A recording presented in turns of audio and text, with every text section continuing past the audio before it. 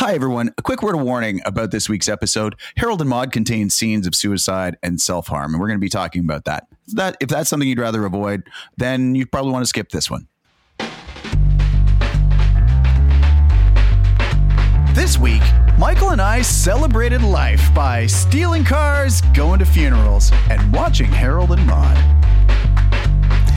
Welcome back to How Did You Miss This? A podcast where we celebrate life by taking time out of it to fill in the gaps in our movie watching histories. I'm Evan Toller-Hickey, and with me as always, Michael Hansen and Chris Deshane. And today we're going to be discussing the 1971 cult classic, Harold and Maude. This film is listed in the American Film Institute 100 funniest movies of all time. The Writers Guild of America ranked the screenplay number 86 on its list of 101 greatest screenplays ever written. It was called the greatest love story of our time by no less an authority than Mary from There's Something About Mary. Chris, one of your favorite movies speaks so highly of this film. How have you never seen it? How did you miss this? Okay, so number one, not one of my favorite movies. Is too. Yeah, we'll go all day. I honestly, didn't know this movie existed. I think that's the honest answer. It was made before I was born. It was a cult classic, and it's just not something that ever really bubbled up. And I mean, the funny thing is, having seen Something About Mary a bunch of times where they reference it, I didn't register that. Like, that is not the part of Something About Mary that you remember. There's a lot of other stuff in that movie that does stick. So it's just one of those things that, I was like, I don't know what this is. There's a lot of old movies I have no idea what they are. So I had no idea what this was until you kind of pulled it out of the hat for what we were going to watch. But Michael, I'm not the only one. You haven't seen this movie too. Actually, another admissal listener, I have watched this before. Oh. I think when I was 8 years old. Oh my! And no, because in Sweden, any movie is okay when you're 8 years old. Did you have Amadeus flashbacks watching this movie like I had? No, the funny thing is I had no flashback because this left no impression on me whatsoever. And so I might as well have missed it because I didn't really remember anything about it. Right. So yeah, it was Jacob's me Ladder. As one of these. My Jacob's Ladder. Right, yeah, that's right. Except with slightly fewer demons. Evan, why is this the movie? Because this is the movie that you picked for us to watch. Why is this the movie for you? Because I love this movie. This movie, in the same way that a broken clock is right twice a day, I agree completely with Mary in saying that I think that Harold and Maude is one of the greatest love stories of our time. Possibly the only thing from that movie that you do agree with. And I would like to let our listeners know that I had picked this movie before we watched There's Something About Mary, and was almost apoplectic when they brought it up in the film because I dislike that film so much. And yeah, you did actually talk about taking it off because I was like, do we need to take this off the list because I can't. But I think there's a good in for everyone because it's been mentioned in a movie that we've spoken about, and it's a movie that I just think this movie is so funny, and I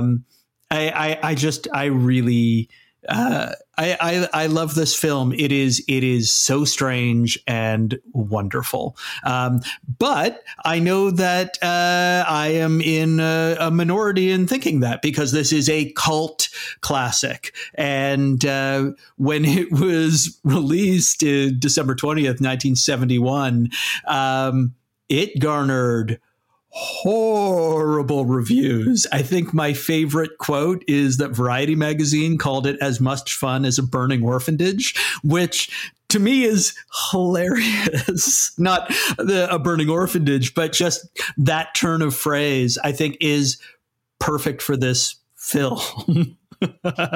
It's great. Yeah, I mean, I think we're gonna have probably a fair bit to talk about on this one, and I bet Evan is just very anxious to know what we both thought about it. But before we get there, maybe we can talk a little bit about how this movie came to be. Yeah.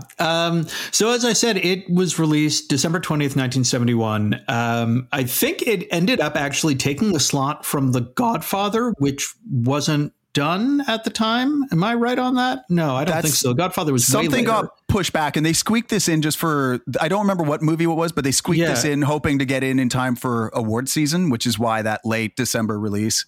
Yeah, and it had no real marketing and just completely tanked because it is a strange and divisive movie. It cost $1.3 million to make and made a huge $10,000 in its week in theaters. So like a complete bomb. And yet, because it did make it in for award season, Bud Cort and Ruth Gordon were both nominated for Golden Globes for Best Actor and Best Actress. And, I don't know exactly why it established such a cult following, but this is maybe the original sort of like cult classic film. That one that has ended up sort of like playing in different rep theaters like all the time, like run for a couple of years in like Minneapolis, Montreal, Detroit, and Paris, the German city of Essen. It's been shown continuously since June 6, 1975, with the exception of a 10-week break due to Corona in 2020. And it's definitely gone up in esteem. As we said, like it's name dropped in Something About Mary. The AFI, puts it on their comedy list. Writers Guild. It's ranked, one of the top all-time comedies and rom-coms in a lot of lists, which is pretty impressive for a film that was written as like a master's thesis, basically, for in film writing. So. It's cool that it's had that kind of arc. And even today, like Rotten Tomatoes score of 86. Yeah, I think one of the things for me where you can see maybe how it taps into the right stuff in that era. I mean, it's directed by Hal Ashby, which if you ever even saw a picture of this guy, you're like, okay, this guy is about as hippie 1971 guy as you can get. It's got a lot of those kind of counterculture, anti-war, whatever kind of elements. So it's definitely easy to see how it can build some of that momentum after the fact. And I think, Ruth Gordon, who, had already won some had won Academy Award, as well as some other nominations and Golden Globe wins, like, is something to see in this movie. And definitely has some name recognition in that era. So I think there's enough where you can see how it's going to hit the right tone with the right folks. But that's something I'm going to be really interested to talk about as we go, because I do think there's that big, play of counterculture and, being of a certain era for the right kind of folks at the right time. But I'm curious now that we've, seen it, Mike Goal, as the kind of somewhat not having seen this. Is this a movie that you'd recommend to people? Is this something you enjoyed? I would not recommend it, and I did not enjoy it, but with caveats on both, because I did not remember what type of movie it is. And I think actually it is two movies in one. It starts out in a very bizarre way, and where Evan thinks it's the funniest thing he's ever seen, I don't think that's funny at all. But then towards the end, it actually becomes a different movie, and it's incredibly sweet and incredibly moving, and has huge messages about life and about how you should live it to the best.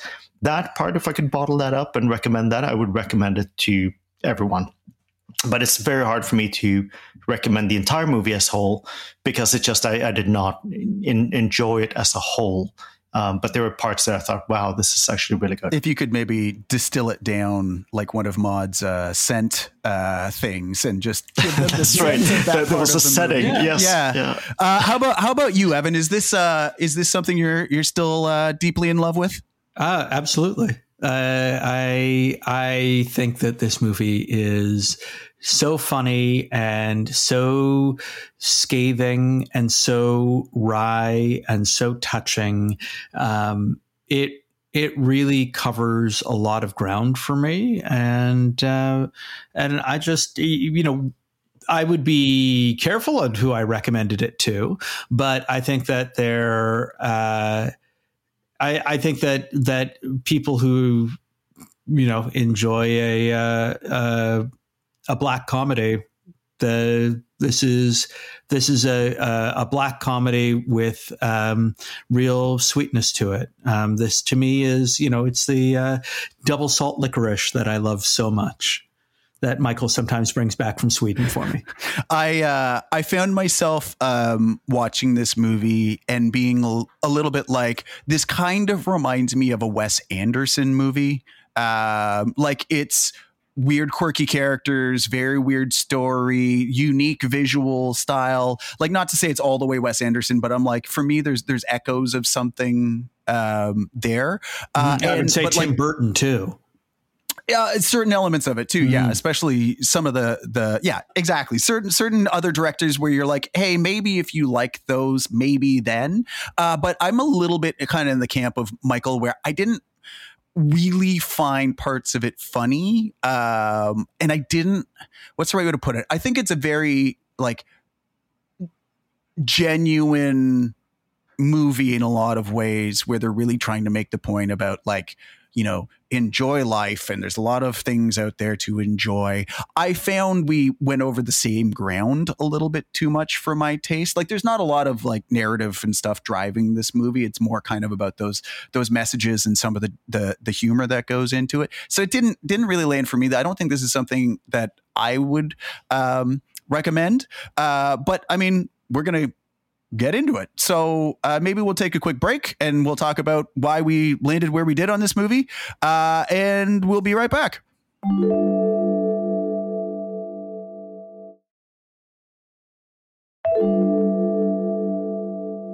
Oh, hey, welcome back.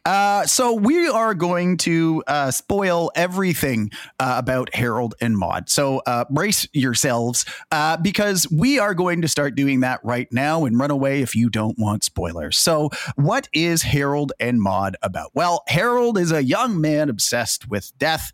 His dreary existence brightens when he meets Maude, who's a free-spirited 79-year-old woman with an insatiable zest for life.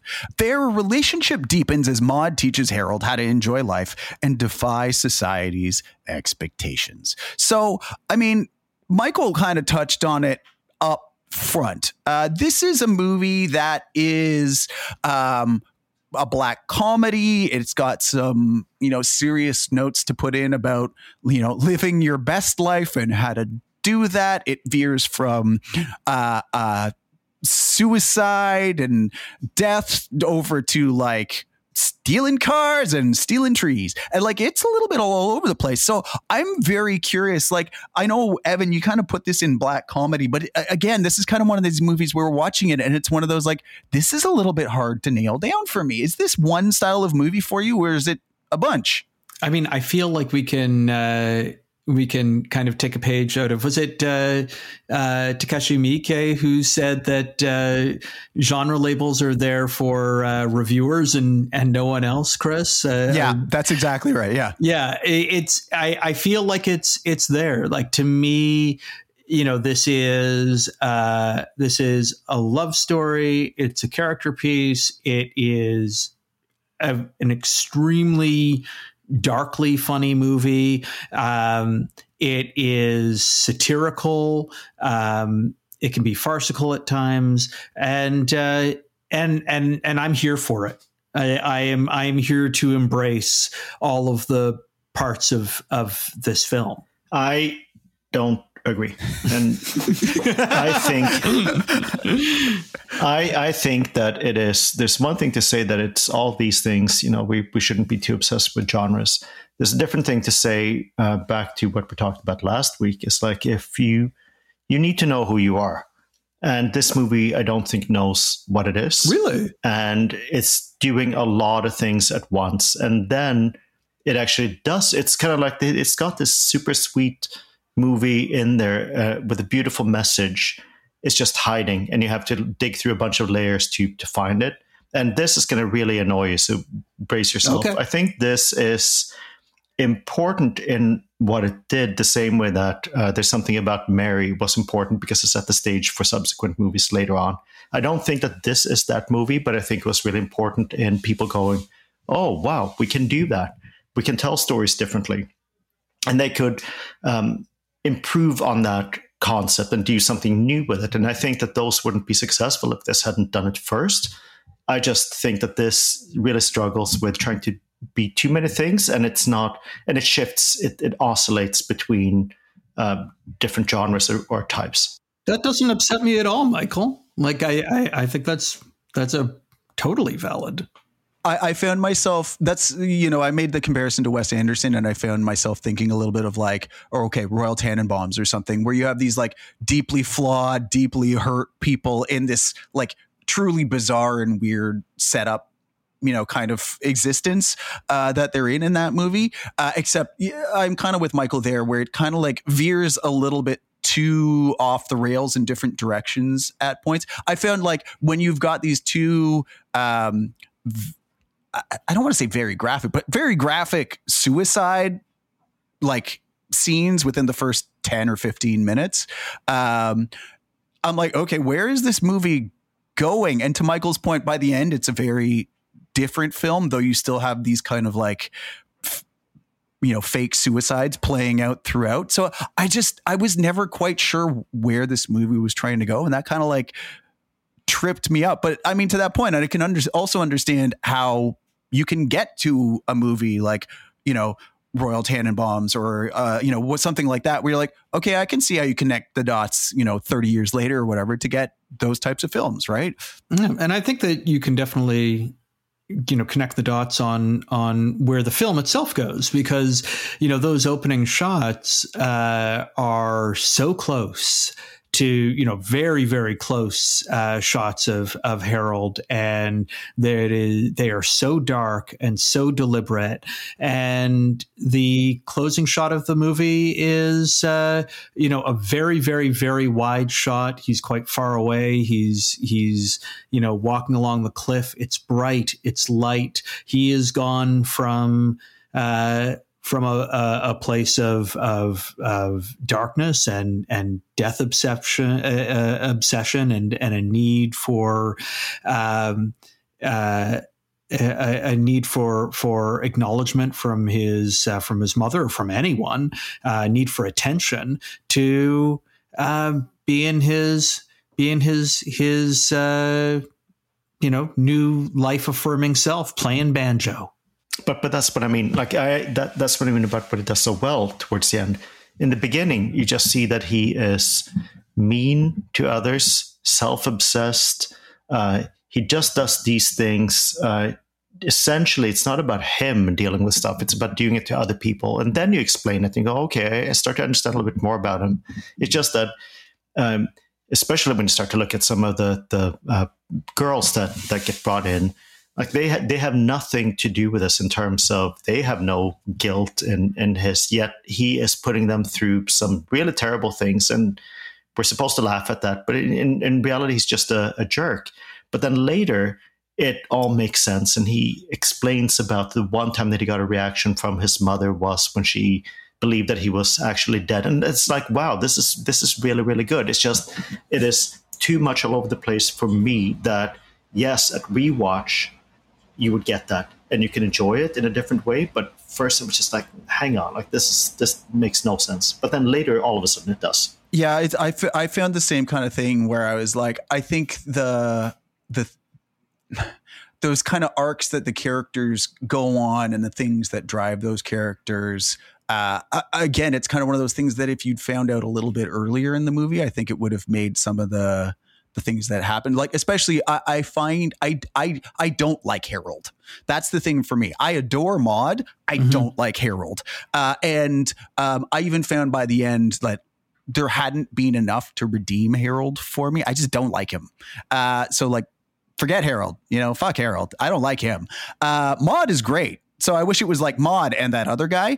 Cause that's kind of what it was a little bit more, for me, because I found, kind of to Michael's point, like, that opening scene really, I think it doesn't do a bad job of setting what this movie is about, where you kind of got this whimsical Cat Stevens music playing as you have this long tracking shot following Harold, and then he hangs himself, and it's very jarring, and I found that's kind of what happened throughout the movie, where it's just like, oh my God, and not in like a fun way or in a way that made me think, it was just like, sometimes it felt like it was just too much. And like, yeah, I think Harold's a jerk.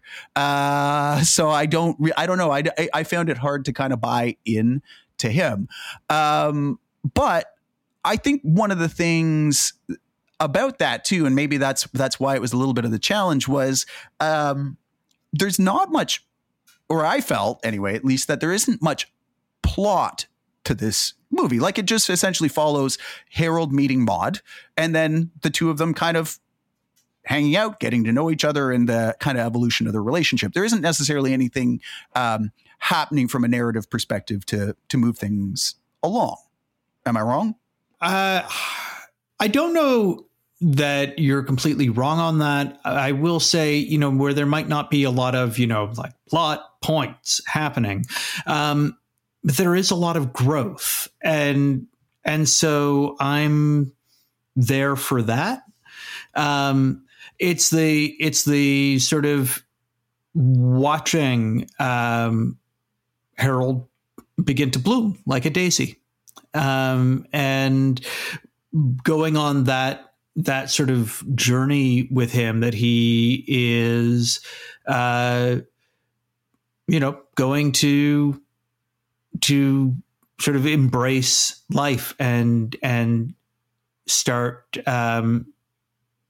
being someone who isn't afraid to live.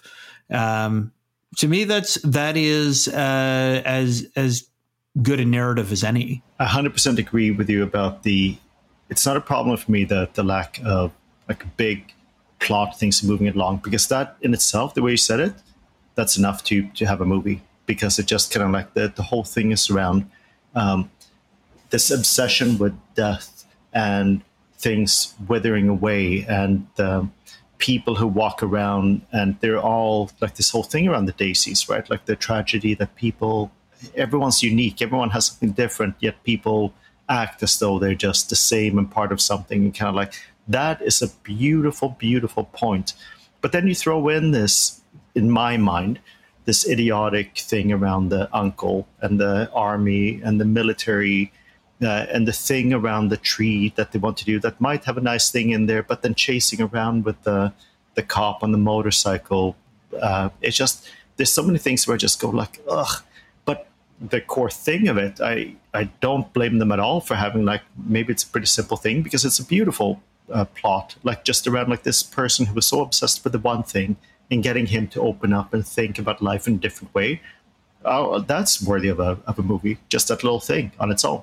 Yeah, I'm there with you, because I found some of the other stuff was distracting. I found going back to the suicide gags over and over and over wore a little thin on me. And to your point, you're like, for me, there was a little bit of repetition, which I didn't love, where it's like, okay, so he goes, has a wacky adventure with Maude. Maude instills some wisdom and insight into leading your best life. He goes and scars some other poor girl with a suicide attempt in front of his mother, and then repeat that pattern. And I think that's where it wore out a little bit on me, where I wish it had been a little bit less of the same, like suicide thing, hijinks with Maude, and then life lesson with Maude kind of pattern that played out a few times there. I found by the end that wore a little thin with me, and that was a little bit hard to be like, okay, are we doing this again? That's where I think the lack of that kind of like narrative thing wore out on me, where I was just like, okay, I get it. We're going back. Yeah, Maude's great. She's teaching him how to live. I get it. Can we move this along, please? Because Maude's great, and the other guy was fine. But, hey. So I think one of the questions I had, after watching this movie, obviously, Maude is a big driving force in it. She's got this, zest for life, L-I-V-E, live. Is Maude the original, manic pixie dream girl for all these movies that follow, where she's this wacky, zesty woman who is, the perfect match for this other guy and makes him truly appreciate life because she's so wonky and out there?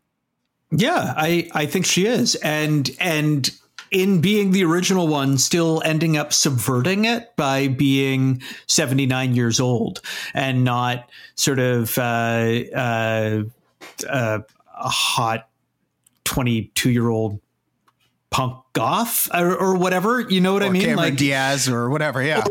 Or Cameron Diaz. Is she? Yeah, I think she is. And I think that's great. I really love the depiction of a senior being that character. I think it's exciting. It's still something that we don't see a whole lot of today. That part, I think, is bang on. Like, technically, she's not the original, because you go back a couple of years and you have Jane Fonda and Robert Redford in Barefoot in the Park. But exactly what you said around, like, here you have a senior, and she's actually not too far playing the age of the character in the movie, because she was about 75 when she did this. And it's brilliant. Like, that in itself, that is so out there, and it's an amazing take. So many times, and very similar to like the Jane Fonda thing I mentioned, that many times I would be like, this is a person I could spend 45 minutes with, and then I would have to be like, okay, I've had enough. It's too exhausting for me. I don't love the character all the times, but I love that the character exists in the context of this movie, because it really is so unique and different. And it's like, good for you. That's brilliant. Yeah, I love Maude. I think one of the interesting things for me is, for me a little bit anyways, in that same way that the manic pixie dream girl in a lot of, rom-coms or whatever, winds up being a little bit flawed, because you're like, okay, she's great for that guy. I think the thing that was missing for me a little bit was like, what's in it for Maude? Like, I think Maude deserves better than Harold. So that's the part I'm interested in, is the connection between the two of them, because I mean, you can see what she has to offer him. I was a little bit lost on what she was getting out of the Harold relationship. Beyond, like, I can understand it as the, like, hey, here's a soul who's maybe in a distant version of myself. Maybe I can see that. I think it's interesting, though, as it moves more into that romantic aspect of that relationship between the two of them. So I don't know. What did I miss there? Well, I don't know that she's looking back and going, that's a distant version of myself. I mean, Maude likes to make things grow. She basically says as much. And I think in seeing Harold, she sees a seed that she wants to nurture before she dies, because she has already made her decision when she meets Harold, that before she has met Harold, that she is going to kill herself at the end of the week. 80 years and no more.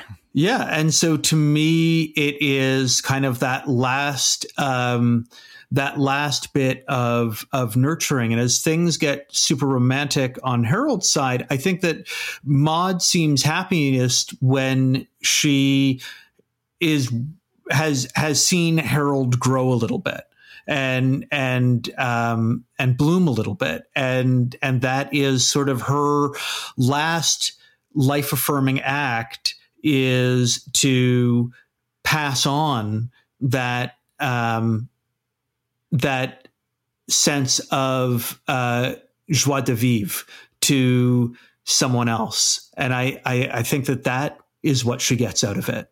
Yeah, and I think actually they established that early on around her view on, people don't own things, possessions. So it, like, I think that she has this genuinely, like she can enjoy his company and the time that they have together, and it doesn't have to mean it's going to be for however long. She probably there's been a series of Heralds in her life at different ages and different roles, because she just genuinely seems like that sort of person who's like, not I'm going to take advantage of you, no, I'm not going to get anything out of it, but it's like we pass through this together. So that part is kind of nice, actually. I don't think that she needs to get anything more out of it than that. But then plus what you mentioned around like helping someone else see the value in growth and life and change. Like, I think that too, for sure. In fact, thinking about what you just said, Michael, makes me wonder, in terms of there having been other Heralds in her life, if the artist that Harold finds her posing for, early in the movie, if that guy was a Herald at one point. Is a Herald. Or is a Herald, yeah. Or is a Herald, exactly, yeah. It's why it's the part that made me when I hear people be like Mary being like, it's one of the most romantic movies of all times. I'm like, I don't know that I would describe this as romantic. Like, there's a lot of love and those types of things, but I don't know that I would add the word romantic to the necessarily. There's a caring, nurturing, loving, yes, but like romance, I don't think is one of those things that I would necessarily say is there. But it's an interesting thing. But I don't think we can kind of like really move on from this topic until we start actually talking about like the actual performances, especially the two lead characters in this movie. So Ruth Gordon as Maude and Bud Cort as Harold. So, obviously, I think from my upfront comments, I think Ruth Gordon in this movie is great. She is delightful. Yeah, I agree. Ruth Gordon is great. Good night, everybody. I also think that, bye. There is a lot packed into her performance because she is carrying a lot of history with the character of Maude as well. There's a moment in particular that really solidifies that character for me. And it's not just a performance. It's actually a shot of the tattoo on Maude's arm, numbered tattoo. And that, like, when I was, beginning to like study film a little bit, like really kind of nailed the idea of like semiotics for me. So like the idea that like this thing points to something else. If you kind of know it, like symbolism is kind of like under the semiotics banner, it's part of it. And it's basically semiotics is kind of like if you know, sort of thing. Like, and so when you see, a concentration camp tattoo on her arm, suddenly so much of that character makes sense. And, if you know. And I think that Ruth Gordon does a fantastic job of, even if you don't know, all of that history of pain and loss still reads as an undercurrent to everything in her performance. And I think that is really, really masterful. Yeah, I would agree, because there's definitely those moments where you just have those brief moments where it bubbles up in some way and you understand that there's, she wasn't always just some like vacuous Pollyanna who's like, life is great, but like that there's a reason that she's chosen to lead life in this way, because it wasn't always great, because she references her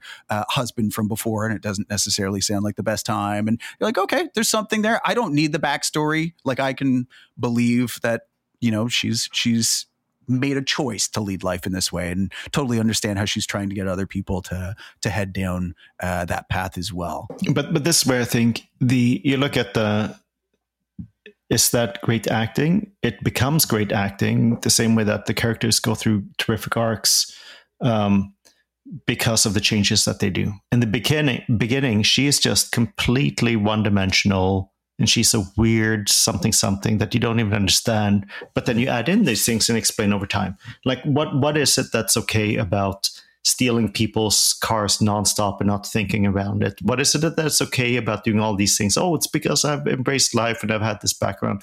It's like, it makes zero sense. And same with the Harold character around, oh, I do all these things, but then later I truly understand the motivation for it. Like, there's something there that is great, terrific acting, because you get to see the entire range of this character throughout the movie and go like, wow, that's impressive. I don't actually love her character for a fair chunk of the movie, but then later you look at it and go, okay, I really understand you. The acting is terrific. I'm not sure I love the character though. Like, there are aspects of the character where I would say, that's amazing, you picked your own thing, but you're also like, that's not amazing for the people around you in your life. Yeah. All of these who are not treated as important at all, like the Reverend, you know, like, it just, that was my car. And faced it but, and stole it. And I found those other moments too, where to your point, I struggled. Okay. Again, Ruth Gordon and Maude are great. I found the parts where she was like straight up dumb, troubling, where it's like, oh, the police are following us. Oh, they sure love to play games. It's like, what? Like, you just sped away from a traffic stop. Like, you're not dumb. Like, I don't know. Like, there's a few of those moments where I'm just like, really, are we doing this? Okay. Oh, it's funny because it doesn't feel like to me like she's sort of playing dumb. It's more that she's playing up irreverence to Harold, to show him that the fragility of systems, because she has lived through the complete collapse of her own a few times. I mean, she says, you know, like I've died a few times, you know, kind of thing. Mm-hmm. And you can imagine that, because like, you sort of do the math, and if she's 80 and let's say this is like 1970, well, and she was, you know, born, you know, 1890.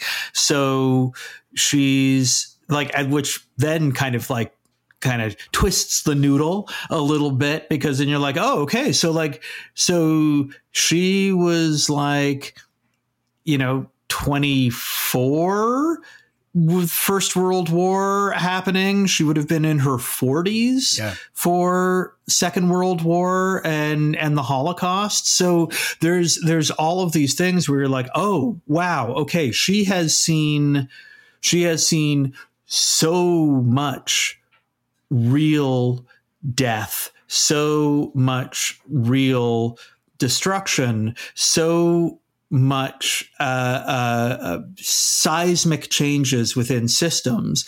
And she's sort of made it her own job to show people that there is impermanence, you know, in her own sort of like playful way. And so I kind of get it. And I can see why she probably wouldn't like cops. You know, she probably wouldn't like authority. I can get that. I think where for me, it's like just a whole series of choices where it's like, okay, and every car I drive, I'm going to drive with my foot on the floor, careening around corners and maybe rolling over this car. Like, there's that Lonely Island song about like, you know, YOLO, where you only live once. And it's like, yeah, so you should save responsibly and take care of your health. Like, I think there's a little bit of disconnect at some point somewhere in there between like living in this whimsical, challenging norms way, and just some point where you're like, no, seriously, you're just going to kill yourself in a car wreck. I mean, if that's okay with you, I guess. And put other people at risk. Exactly. Like, this is the thing. Like, there's just, it's one thing if it's just like do it to herself. My point was earlier about the Reverend and everyone else on the roads. It's like this. No, so because of what I've gone through and what I've learned from it, I'm going to put everyone else at risk and treat it that way. That is the disconnect where I go, like, it's kind of hard to root for this character from that perspective. But then when she, because of the acting being so good, kind of being this completely ha ha ha ha ha, to then kind of showing the real depth to it, I go, that's very powerful. I'm not sure that that's like carte blanche now, like we're going to forgive you for everything else that you've done, but the actor with that performance is very, very so powerful. Who do you think has the higher collateral driving body count, Maude or Vin Diesel in the Fast and the Furious movies? If she had made 11 of these, probably Maude. But I mean, it's probably good for all of our safety that at the end of this movie she kills herself, because society would be in danger eternally until Maude was done away with. Plus I think it's a little bit like inflation, right? Like if you take 1971 car collateral and you do apply inflation over 50 years, yeah, you'd probably be up there, but like Vin Diesel. Yeah, it's true. In this movie, they wrecked one car. Precisely one car, whereas in the first Fast and the Furious, what was it, like 79 cars or something they destroyed? So yeah, that's car inflation in movies for you folks. So moving on maybe to Harold. I'm curious what you thought about Bud Cort's performance there. I think that Bud Cort's performance is like the basis for, we mentioned sort of like Tim Burton earlier. Like Bud Cort makes me, as Harold, makes me wonder if Tim Burton saw this and went like, "Yep, that's sort of who I'm going to base myself on," kind of thing. And like it's a very like Wednesday Addams performance to me, and that and Wednesday Addams in terms of like the Christina Ricci and the new Netflix series Wednesday versus like the Wednesday Addams from like the television show. So I really like the deadpanning. I really like the theatrical flourishes that he gives his and deliberateness that he gives his fake suicides. I'm good with Bud Cort's performance. I think that it works in this context. Okay, so I'm going to go about it a little bit different. I think that he's an amazing actor in this, but I hate the stuff in the beginning. I think it is too much. It's too, and it's only in the context of seeing later. The first time you see him smile, genuinely smile, because he's having some reaction that he hasn't had before. He's seeing something new about life and experience. You go, wow, that is incredible. All the previous stuff has helped to lead up to this point because it now makes it notable, like it means something that he's doing a new thing. He's having a new emotion. He's experiencing something new. He's breaking out of that previous thing. But I very much dislike the character that he plays up to that point. I don't think it is fun at all. I don't think it is, but the difference really matters then because you see it. And that's where I think also like the Wednesday character you mentioned is a little bit different, because Wednesday never really goes through that. It's always just the one thing, possibly with an eyebrow, but here there's a drastic difference. And I think that you can really appreciate it more. It just takes so long to get there. And it wasn't always enjoyable for me. Yeah, I struggled to disconnect the choices between the character as was written, the performance of that character, and the directing that it went into some of those choices. I one of the reviews I read made some comment basically to like a wax figure. And like there's big chunks of the first part of the movie where he barely speaks. So it's a little bit hard to get a read on this guy besides like, all right, he keeps pretending to kill himself in front of his mom. And okay, I don't know what else to make of this guy because he said so little. He's being so like, just like deadpan, barely responding to things. So it's an interesting one for me to try to like carve out the, is this Bud Cort? Is this the character? Is this Hal Ashby in the directing he gave? But yeah, it's a challenging one. Again, I like Maude. So I'm all the way on Team Maude. So maybe here's a good point to take a quick break. And on the other side, we can maybe have a quick conversation about the lady who broke him. We'll be right back.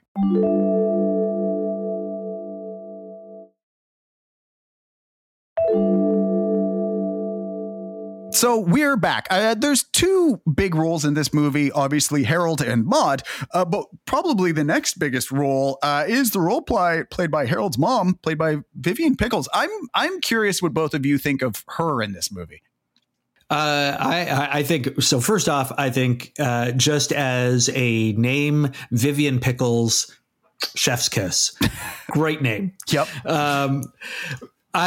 I really enjoy her performance. One of, I think, the funniest scenes for me in the whole thing is when she's doing like the setting Harold up for the computer dating, and going through, and it's just like that has me in stitches. Like that to me is such a funny bit, and her deadpanning of things, her frustration with things, and even after the particularly bloody suicide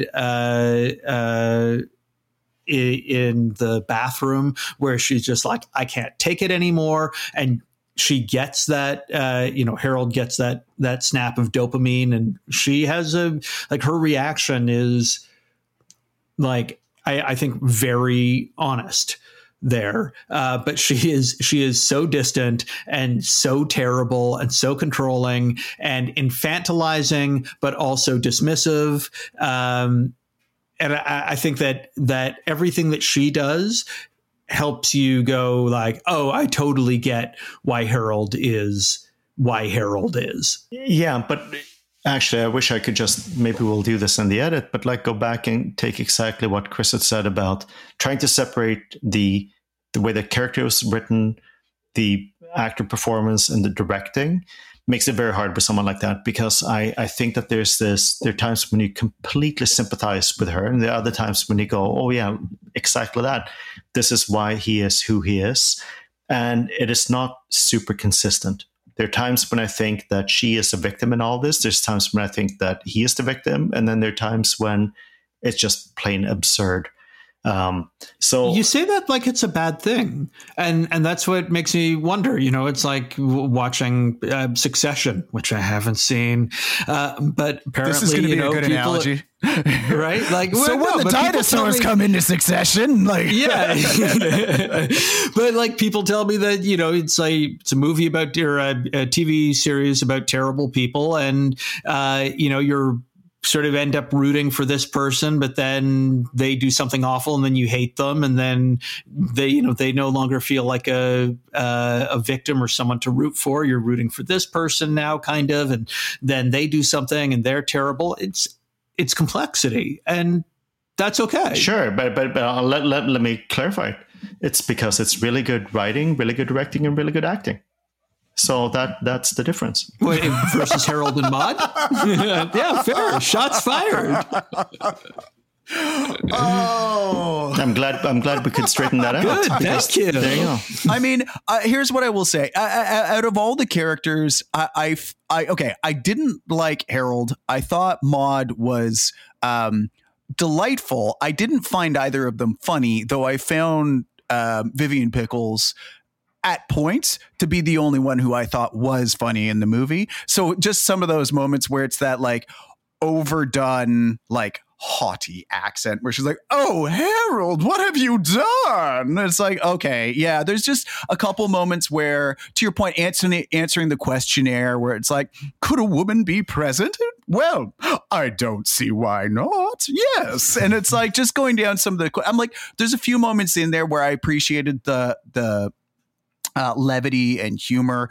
I mean, I think one of the interesting things about Harold's mom is she is a willing or unwilling participant in a number of scenes, which I think are a great way to get a lens on how Hal Ashby directed this movie. So there is some very interesting framing and editing that goes on throughout this movie, including in all these scenes where Harold's mom brings these poor unwitting women into the house to have Harold do terrible things and forever traumatize them. And you get these great views of like Harold immolating himself, out the window, Harold committing seppuku in the middle of the living room.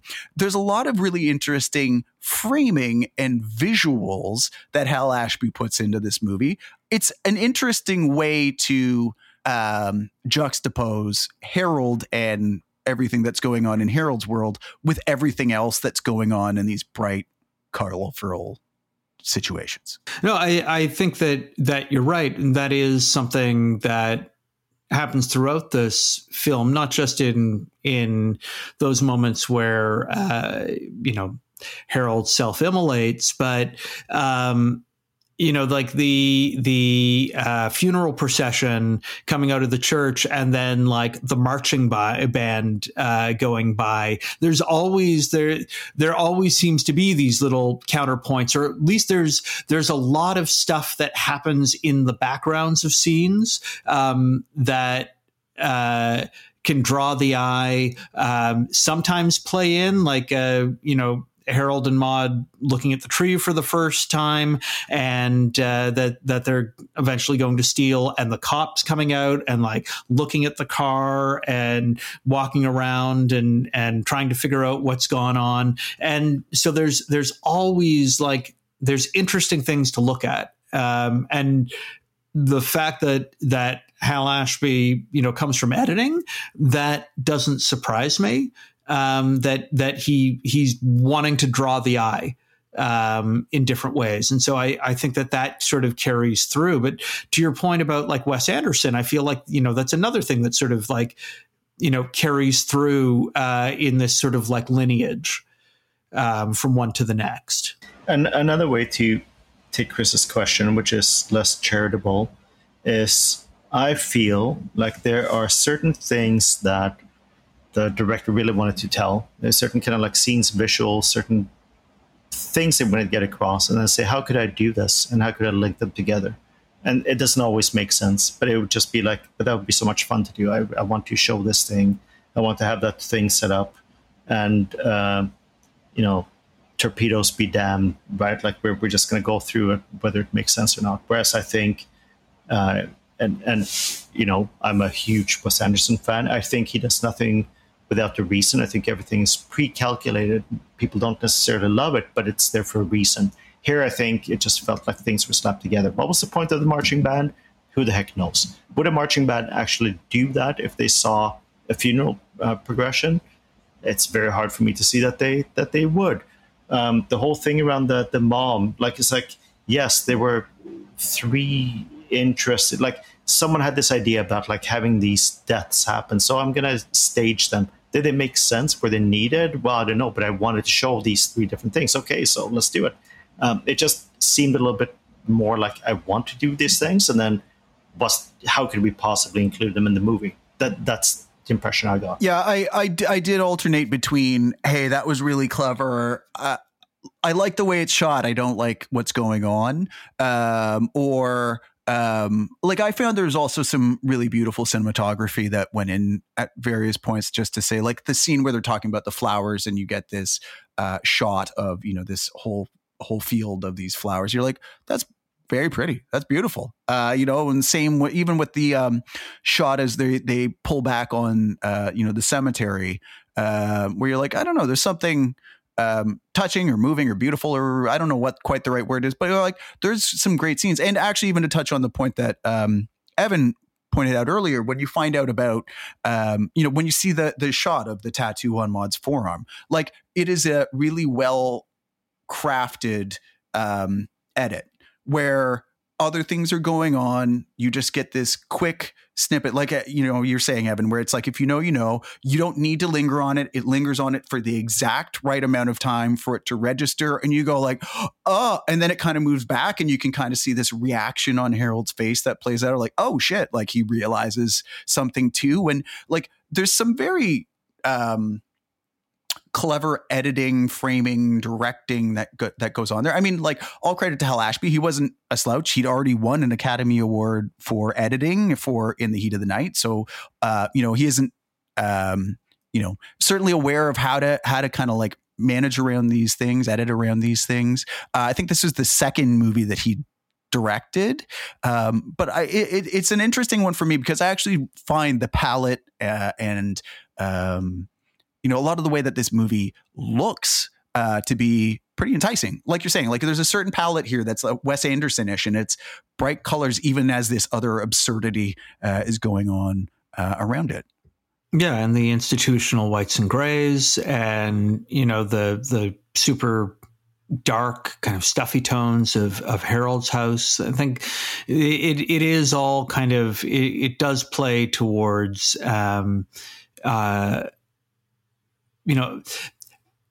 visual symbolism. Like it registers in a certain way, and I think that it does it really successfully. I think it's interesting you mentioned about the editing, because like the entire ending sequence is simultaneously, it's really well done how they keep editing between and shifting between what's going on in the hospital and his drive away out to the coast.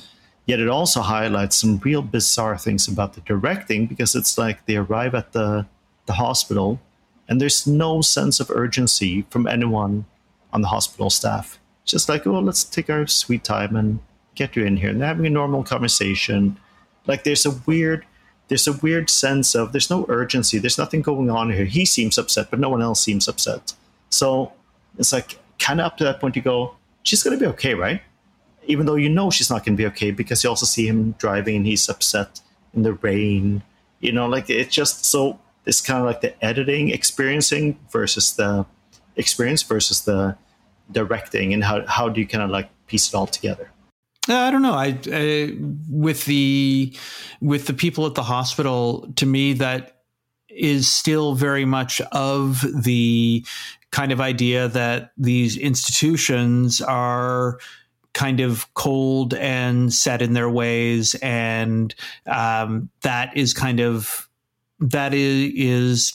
hammered kind of throughout the film. And it also the reaction of the hospital staff still continues to show how much of an outsider Harold is. He's the one who actually cares right now, and now we're actually seeing outpouring of emotion from this person who, as Chris said earlier, is sort of like a wax figure at the beginning. And so to have everyone else around him treating this like something that's like mundane, when this is a guy who has been obsessed with death, does not emote, has done so many fake suicides, is now presented with a real suicide and the specter of real death as it is happening, and not just sort of like being at a funeral or pretending his own stuff. Like that actually heightens the scene to me in that sort of way that they're reactioning. I found going back to like, there's no real narrative, like, driving this movie. That's where I struggled a little bit with, like, I felt like the Maude suicide, where it's like 80, I get it. Like, she's somebody who is going to live life on her own terms, including how it ends. Totally get it. It's just, I found it weird. Like, I just found, I was like, oh, okay, I guess. It also partly feels like it's like, well, how do we wrap this up? Well, she lives life on her own terms, including how it ends. So she's going to take pills. And I'm like, okay, I don't know. I wasn't 100 for this person who not long ago was, cheerleading life and love every moment and savor everything and enjoy it as long as you can, because you don't know how long you get. I found it was a weird zig. The ending didn't wrap it up kind of in a way that, I mean, I guess most of it wasn't in a way that I could get down with, but the ending also, I don't know. I figured like Maude was just going to go out at 80 because she finally actually rolled her car over with the way she drives into a supermarket in the middle of town, wiped out the whole town with her. I don't know. I could have seen it being like that way. And then Harold would have been like, Maude, bound to happen eventually. Live your life, girl. But I don't know. I don't know that there was a better way to wrap it up either. So, one of the things though that I think is interesting about the way this movie both ends and begins is Holy Moly, Cat Stevens songs. Holy moly. What did you think of the soundtrack to this movie? Well, I own the soundtrack on vinyl because I'm that guy, just like I have this movie on DVD. And you've seen it. Yeah. TV, and I've seen it. Yeah, I think it's so interesting to me that like you've got this film that is basically scored almost entirely by like needle drops of the same artist. Like, and again, that sort of like, carries through to the kind of Wes Anderson thing. It reminds me of like Life Aquatic or something like that, where you've got, Bowie songs being done in Portuguese, it's just like, and that's the score kind of thing. But I think it's really sweet. And I think that it adds to the whole kind of like hippie vibe of the whole thing, man. By the way, I just won on my buzzword bingo for this episode because I was like, Evan will not go this entire episode without saying the word vibe about this movie. Sure enough. Amazing. Yeah. So there's definitely a 70s-ness or whatever to, a Cat Stevens soundtrack, like, or at least almost entirely Cat Stevens soundtrack. But Michael, what about you as our resident music aficionado? What did you think of the music in this movie? I think there are two separate things. One is the music was very good. The other thing is the music didn't always make sense. And it wasn't until I kind of like read the notes after to say he was originally meant to write all new songs for the entire movie and ran out of time. And was like, I did two. And the two made perfect sense. They were brilliant.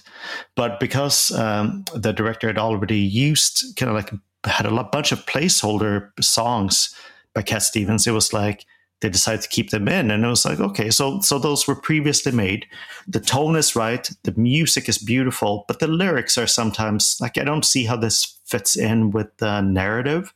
No, so I'm torn from that perspective. I think that it's amazing that they had the same artist, album, music, like that was brilliant. And for the ones that really like this thing around the was like a million things to see, a million ways to be, whatever, like that was brilliant. But there were times when it just didn't work for me because of the lyrics, and I said, I don't see how these things fit together. Interesting. I kind of felt the same way at points, but I will say, like, probably one of the most enduring things for me after watching this movie is, some of those songs get stuck in your head. Mm-hmm. Oh boy, do they ever? Yeah. So walking away from this movie being like, humming tunes like and like my wife was definitely like, what are you singing? I'm like, yeah, never mind. So I think one of the questions I would have is, looking at this movie today, I mean, it's 52 years, I guess, after this movie was made. Like, was this a movie ahead of its time? Like, I don't think this is a movie that would get made today. But is this movie that was maybe too far ahead of its time, and maybe that's why it didn't get some of the, recognition and success maybe at the time? Or like, is there something that could have changed there? I think that this is maybe ahead of its time, but in that same way that like that. And so that's why it's a cult classic. This movie eventually found its people, mm-hmm. right? And those people who, those who like it a lot kind of thing. And it has this outsized footprint pop culturally, like so many of the older films we've watched. And, I think that you could probably like remake this today and it would still feel as relevant. I think that there's still a lot to be gleaned from this film. I don't know who would play Harold and Maude now, but that would be an interesting remake to see with, like, I don't know, like Phoebe Bridgers doing the entire soundtrack or something. I think, like, yeah, it's sort of, in a way, it's an impossible question to answer, because you need these movies to swing for the fences and be weird and odd and not do well, because otherwise nothing would ever advance, nothing would ever kind of like move on. If we just did things, what would this have looked like to be more popular at the time? Well, it wouldn't have been as memorable, very likely. It would have been a whole different thing. So, like, I can really appreciate what it did and what it was. And it's hard to kind of comment on, well, what could they have done differently? Well, it wouldn't have been the same movie. So I'm glad that it exists. I will say I'm glad we talked about it. I will not have any memories of this and kind of say, oh, I got to go back and do it. But like, it's a necessary movie to advance how we think around movies and some of these stories, and advance the whole genres, which are only for critics. Yeah. So I think that you touched on that nicely, Michael. So you won't be returning to this film anytime soon.